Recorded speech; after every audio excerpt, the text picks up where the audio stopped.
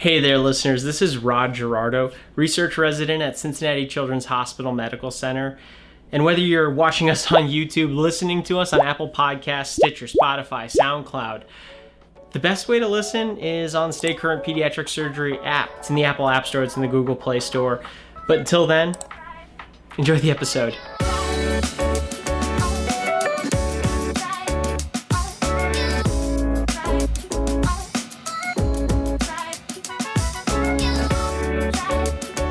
July is in full swing. You know what that means?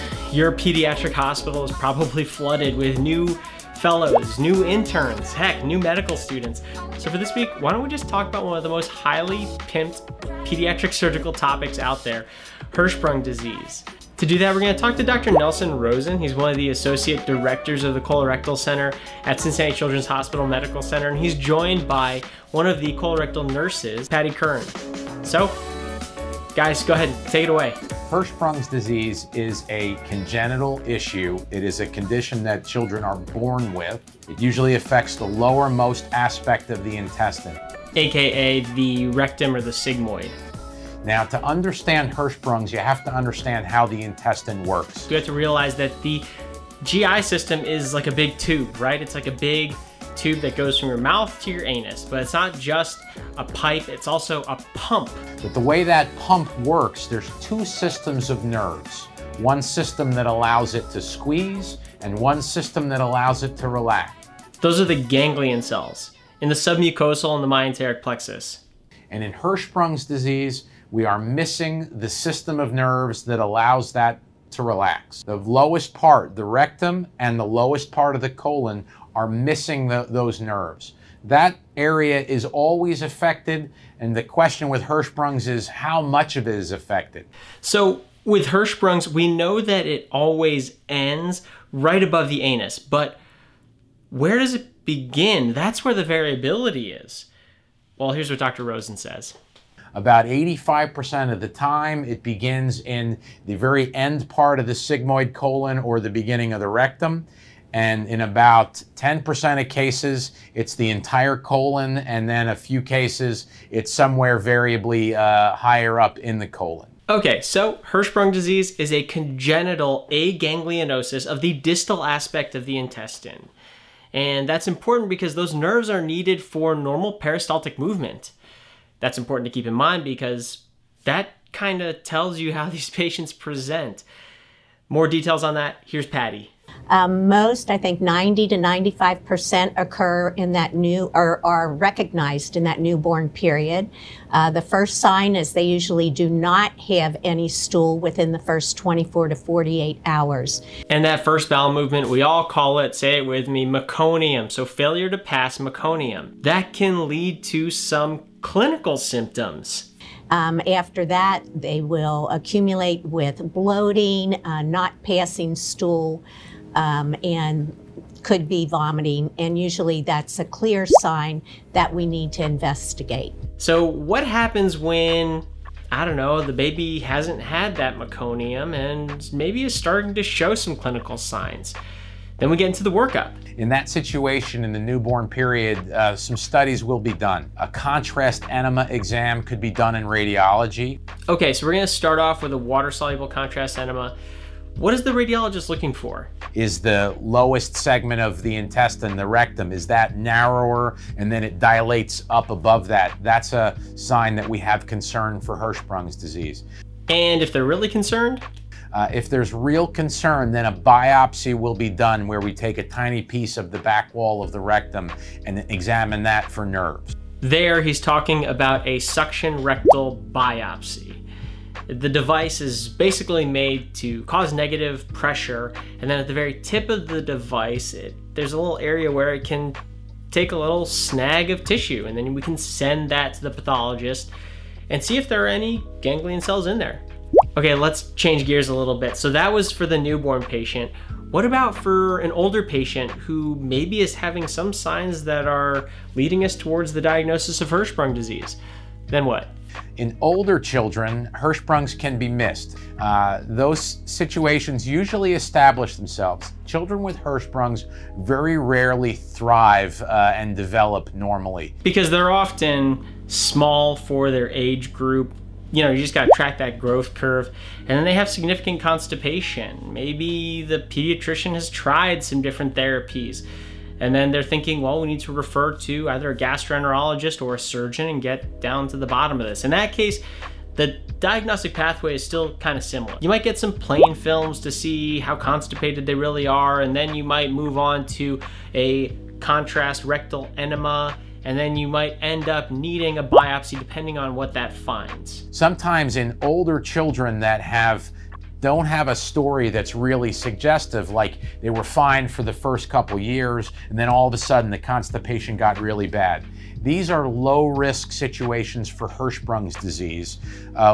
Sometimes a biopsy ends up being done, but it should usually be done after routine management measures are tried. So what he's saying is, if you try to treat the constipation and then they get better, you probably don't need a biopsy, right?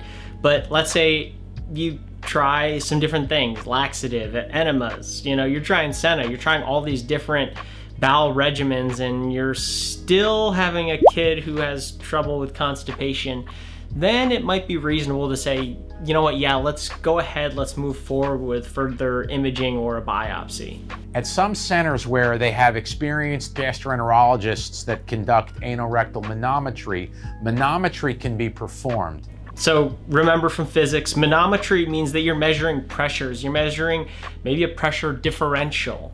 How does that work? Well, here's Dr. Rosen explaining it. The gastroenterologist uses a balloon catheter and measures pressures in the anus and in the rectum, and there's one specific thing that they look for related to Hirschsprung's disease. Now, when the gastroenterologist does this test, there's actually a specific part of the test that they're looking for.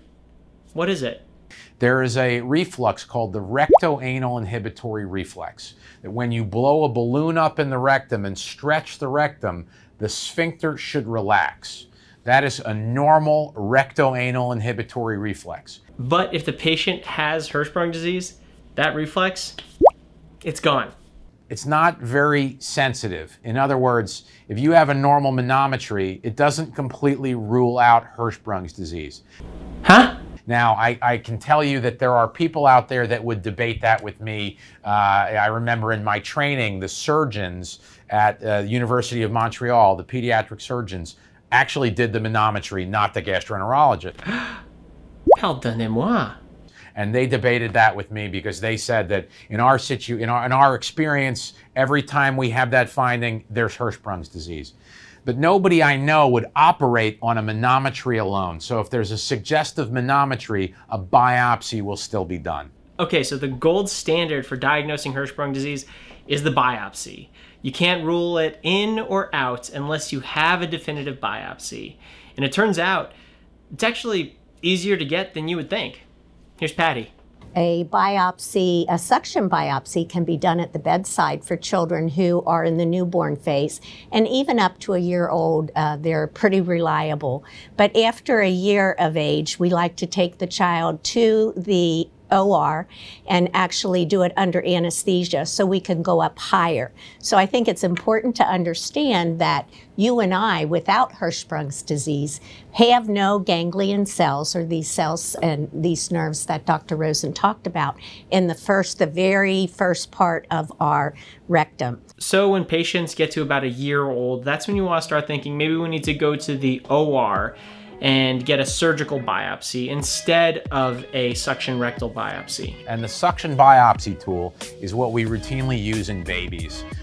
Basically, it's a little tube that goes, we place it inside the anus at the bedside, and by placing suction, it applies a little bit of suction at the tip of the tool, pulling a little bit of the lining of the rectum into it, and then we fire a little knife part of the tool, and it cuts off a tiny, tiny little piece. And that works in babies because you don't need much in a baby to get to the level where you would look for the nerves. But in older children are bigger and their tissue is thicker. So you can't get enough tissue with a suction biopsy tool really after a year of age. So that's why you need to take them to the operating room, and a chunk needs to be taken. So we take a tiny little piece out, we stitch up the area that we took it out of. It's a very simple procedure, takes about 20 minutes, and they go home the same day. So there you have it, the basics of how to diagnose Hirschsprung disease in both the newborn and then the older pediatric patient. What did you guys think of this podcast? Did you hate it? Did you love it? Either way, leave us a comment below. No matter where you are, YouTube, Spotify, Stitcher, Apple Podcasts, or the Stay Current Pediatric Surgery app. And if you don't have it yet, download it today. It's in the Apple App Store, it's in the Google Play Store. So until next time, I'm Rod from Cincinnati Children's, and remember, knowledge should be free.